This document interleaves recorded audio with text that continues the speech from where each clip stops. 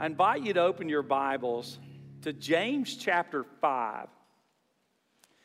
And we're going to do something today we've never done before. I'm going to do something today I've never done before. I've always wanted to do this, but never found the occasion to do it. But over the next 2 Sundays, I'm going to preach the same text. It's always been a little bit of a challenge for me to prepare a message off of a text, preach it twice on a Sunday morning, then move on and never go back to that text. But today and this Sunday, we're going to look at James chapter 5, verses 7 through 9. And next Sunday, we're going to look at James chapter 5, verses 7 through 9, and then we're going to add verses 10 and 11. And today, James is going to teach us how to respond rightly when wronged. Anybody in the room ever been wronged? No one's been wronged? Stay around here for a while and you'll be wronged. James has good news for us. He teaches us how to respond rightly. Next Sunday, he's going to help us understand what it means to be a more patient person. Anybody need more patience? You need to raise your hand. Everybody raise your hand. James has good news for us. He's going to help us with patience. Now, the interesting thing that happens here in chapter 5 of James is that there's a change in direction. There's a change in tone. Watch this. Look at verse 7. Be patient, therefore, brothers, until the coming of the Lord. Now, what's that a change from? Well, look at chapter 5, verse 1. Come now, you rich, weep and howl for the miseries that are coming upon you. And the change is, in the first 6 verses, he was addressing non-believers. And now, picking up in verse 7, he's addressing believers. He's going back to that nomenclature, my brothers. But there's a second thing to note here, and it's all the way back in chapter 1, verse 1. So go all the way back to chapter 1, verse 1. And notice what he says in the introduction. James, a servant of God and of the Lord Jesus Christ, to the 12 tribes in the dispersion. Now, we circled that word dispersion, and we talked about it at length months ago. But let's just kind of get a refresher on that. The Jews have always been people who've been dispersed. The first dispersion occurred in 722 BC. When the Syrians came in and took captive the 10 northern tribes of Israel.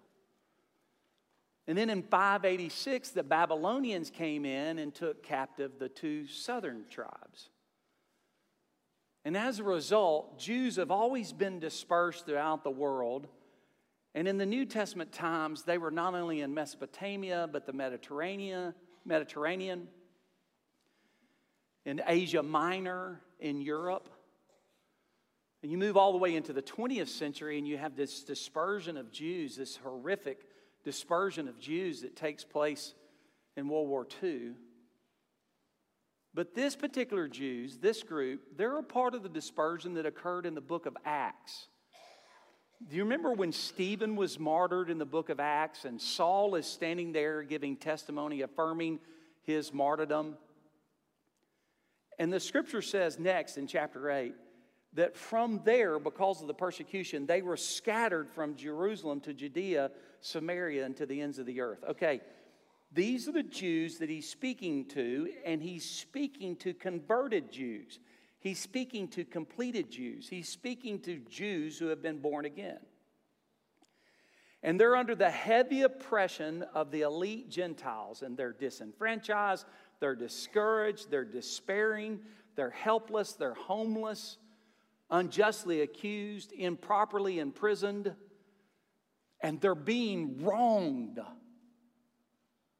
And what he does beginning in verse 7 through verse 9 is he teaches how to respond rightly when wronged. And we're going to use the same thing. We're going to look at 3 lessons today. 3 ways to respond rightly when wronged. Here we go. Lesson 1, be patient. Be patient. Now you're going to notice in verse 7 and in the first part of verse 8, he's going to use the word patient 3 times. He says, be patient. Therefore, brothers, until the coming of the Lord, see how the farmer waits for the precious fruit of the earth, being patient until it receives the early and the late rains. You also be patient. So 3 times he tells the reader to be patient. We know what being patient means. It means to endure. It means to forbear. It means to withstand. It means to hang on. But this is not a passive word. This is not some kind of passive waiting. This is not a general or gentle tolerance. This is an active and robust word, meaning you persevere through suffering. You endure this trial, and you expectantly wait for the hope that is to come. So, to be patient is to persevere, is to withstand, is to endure, and is to expectantly wait for a promise that is to come. And what are we waiting on? Well, he tells us, look, be patient, therefore, brothers, until the coming of the Lord. Be patient until Jesus returns. Now, we're going to talk about that at length in just a moment, so we're just going to move on. And then he uses this illustration. Watch the illustration, verse 7. See the farmer? See how the farmer waits for the precious fruit of the earth, being patient about it until it receives the early and the late rains? The early rains come in April and May. The late rains come in October, November. And if there's anything a farmer must excel in, it is patience. There is this rhythm of working and waiting in the farmer's life. They work hard, they get dirty, they plow the field, they plant the seed, they kill the weeds, they fertilize the plant, they endure the drought, they fight off the bugs. They wake up early, they stay up late, they watch the weather, they pray for rain, they pray for the sun, and they wait and they wait and they wait for the harvest. So his first message on being wronged and how to respond rightly is to be patient. So how do we do that? How do we be patient? Well, here, let me give you 3 quick thoughts here. Let me give you 3 quick thoughts about being patient. Here we go, the first one. Give thanks to God. Give thanks to God. 1 Thessalonians 5:18 says, give thanks in all circumstances, for this is the will of God in Christ Jesus for you. Not in some, but in all. So you're waiting patiently, give thanks to God. Here's the second thought. Remember God's promises. Deuteronomy 31:8 says, it is the Lord who goes before you. He will be with you. He will not leave you or forsake you. Do not fear or be dismayed. While you're waiting, while you're enduring, you remember God's promises. And then here's the third and final thought on being patient. Seek God's purpose. Whatever trial or circumstance that we're in, God has a purpose for it. And I can tell you right now, without even knowing what your trial is, one purpose is for you to be a living witness for Jesus.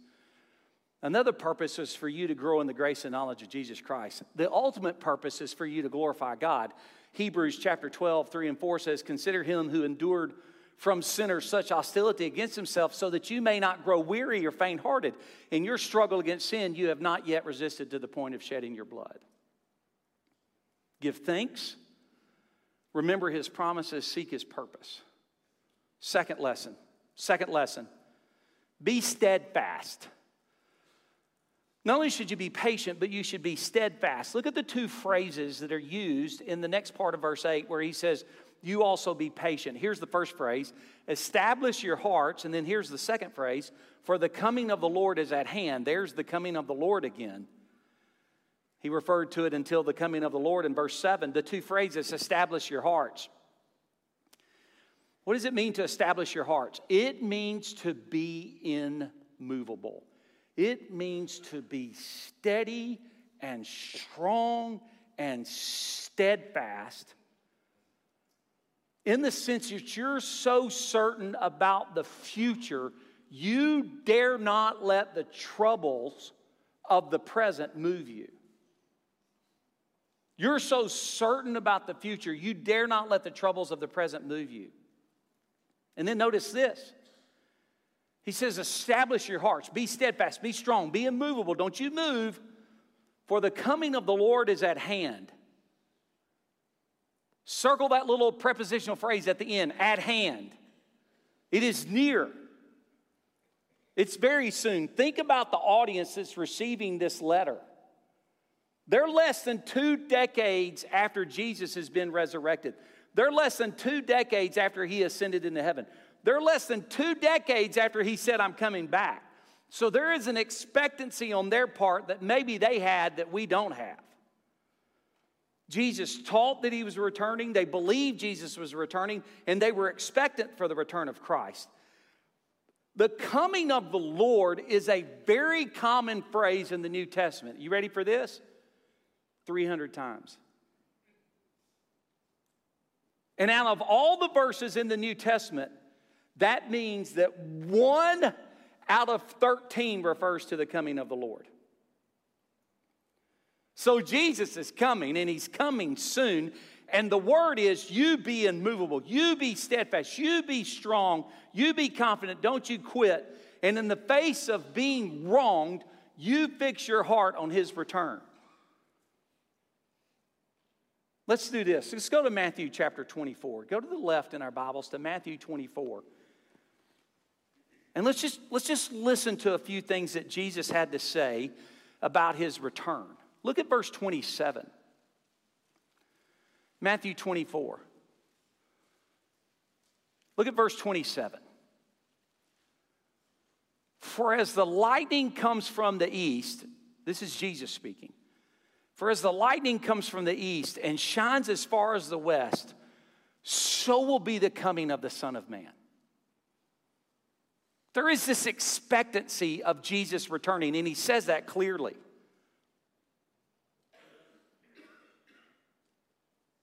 They didn't know when Jesus was coming, just like you and I don't know when he was coming, but they hoped he was coming. Have you ever noticed this? And I don't mean this to be humorous, I mean it to be truthful. You ever notice that when life stinks, when it's really hard, when it's tough, that one of the current thoughts that flows through your mind is, oh, Lord Jesus, please come soon. You ever thought about that? Revelation 22:20 says, he who testifies to these things says, surely I'm coming soon. Amen. Come, Lord Jesus. Last sentence in the Bible. Look at this. Look at verse 36. Regarding the return of Jesus Christ, no one knows when he's coming. Verse 36. But concerning the day and hour, no one knows, not even the angels of heaven nor the Son, but the Father only. Look at 37 through 39. As in the days of Noah, when Jesus returns, people will be shocked. For as were the days of Noah, so will be the coming of the Son of Man. For as in the days before the flood, they were eating and drinking and marrying and giving in marriage until the day when Noah entered the ark, and they were unaware until the flood came and swept them all away. So will be the coming of the Son of Man. Look at 40 through 44. You better be ready. Then 2 men will be in the field, one will be taken, one left. 2 women will be grinding at the mill, one will be taken and one left. Therefore, stay awake, for you do not know on what day your Lord is coming. But know this, that if the master of the house had known in what part of the night the thief was coming, he would have stayed awake and would not have let his house be broken into. Therefore, you also must be ready, for the Son of Man is coming at an hour you do not expect. Get that little phrase, at hand. First lesson, be patient. Second lesson, be steadfast. Third lesson, be ready. Be ready. Verse 9, as you make your way back to James 5. Do not grumble against one another. Circle that word. You know what it means. It means to groan. You know what else it means? It means this. It means when you've had enough, when you are on your last nerve, and you're ready to unleash your wrath.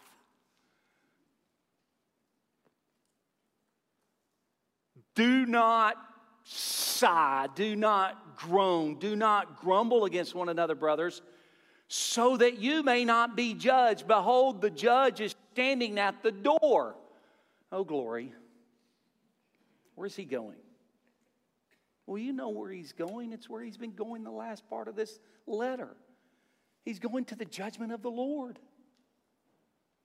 He says plainly, do not grumble against one another, brothers, so that you may not be judged. Behold, the judge is standing at the door. Look at the end of verse 8. Establish your hearts, for the coming of the Lord is at hand. And then look at the end of verse 9. Behold, the judge is standing at the door. Jesus is ready. Jesus is waiting. Jesus is looming. Jesus is prepared. And when he comes, he's going to judge. 1 Corinthians 3. This will be the fourth Sunday we've gone there. Let's go to 1 Corinthians 3. Let's look at verse 10. According to the grace of God given to me, like a skilled master builder, I laid a foundation and someone else is building upon it. Let each one take care of how he builds upon it. For no one can lay a foundation other than that which is laid, which is Jesus Christ. Now, if anyone builds on the foundation with gold, silver, precious stones, wood, hay, straw, each one's work will become manifest, for the day it will be disclosed. Because it will be revealed by fire. And the fire will test what sort of work each one has done. If the work that anyone has built on the foundation survives, he receives a reward. If anyone's work is burned up, he will suffer loss, though he himself will be saved, but only through the fire. Let's say it again. Let's say it again for us just to remember. Every human being, whether living or dead, will stand before the judgment seat of Christ. Saved or unsaved, lost or found, forgiven or unforgiven, believer or non-believer, alive in Christ or dead in your sins, you'll stand before the judgment seat of Christ. The believer, let's remember, the believer will be judged for his works. And if they're in the flesh, those are the worthless things, wood, hay, straw, they'll be burned up. But if they're in the Spirit, those are the worthy things, gold, silver, precious stone, they'll be rewarded. He's reminding his audience, you stand firm. You be relentless. You be patient. You be immovable. You be steadfast. And you be ready. Verse 7, be patient, therefore, brothers, until the coming of the Lord. Verse 9, do not grumble against one another, brothers, so that you may not be judged. Behold, the judge is standing at the door. Okay, here's a great question. He's been standing at the door for 2,000 years. What is he waiting on? He's been ready for 2 millennia. His coming is at hand. What's the wait? Oh, it's good. Let's go to the right in our Bibles to 2 Peter chapter 3. In 2 Peter chapter 3, the scripture teaches us, beginning in verse 8, what he's waiting on. But do not overlook this one fact, beloved, that with the Lord 1 day is as 1,000 years, and as 1,000 years as 1 day. God's scale of time is not our scale of time. He's before time, above time, and beyond time. He's not within time. So his scale of time is nowhere like ours. Look at verse 9. So let's ask the question, why the delay? Why has he waited 2,000 years? Why not come? Why not come now? Verse 9, the Lord is not slow to fulfill his promise, as some count slowness, but is patient toward you, not wishing that any should perish, but that all should reach repentance.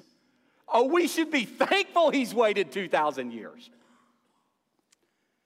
It's remarkable that God is delaying time to give sinners more time to repent. He's not wishing for any to perish, but he wants each one to repent and reach repentance.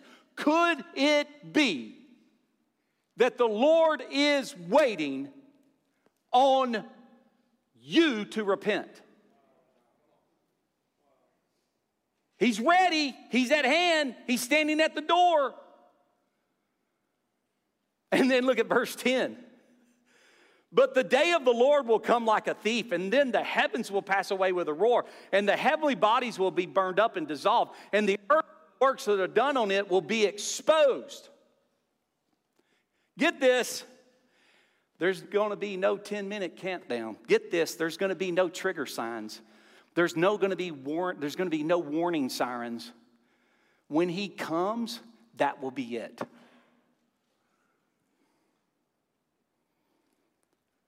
So let's go back to James 5. And let's read how to respond rightly when wronged. Be patient, therefore, brothers, until the coming of the Lord. See how the farmer waits for the precious fruit of the earth, being patient about it until it receives the early and the late rains. You also be patient. Establish your hearts, for the coming of the Lord is at hand. Do not grumble against one another, brothers, so that you may not be judged. Behold, the judge is standing at the door.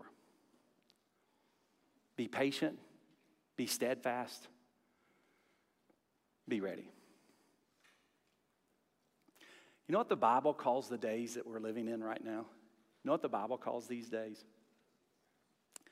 The Bible calls these days the last days. You do know that there's only one thing remaining in the history of Scripture. You do know that, don't you? And that one thing is remaining is the return of Jesus Christ. We're in the last days. If you don't believe me, watch the news tonight. Go on social media. Do you know why it's called the last days?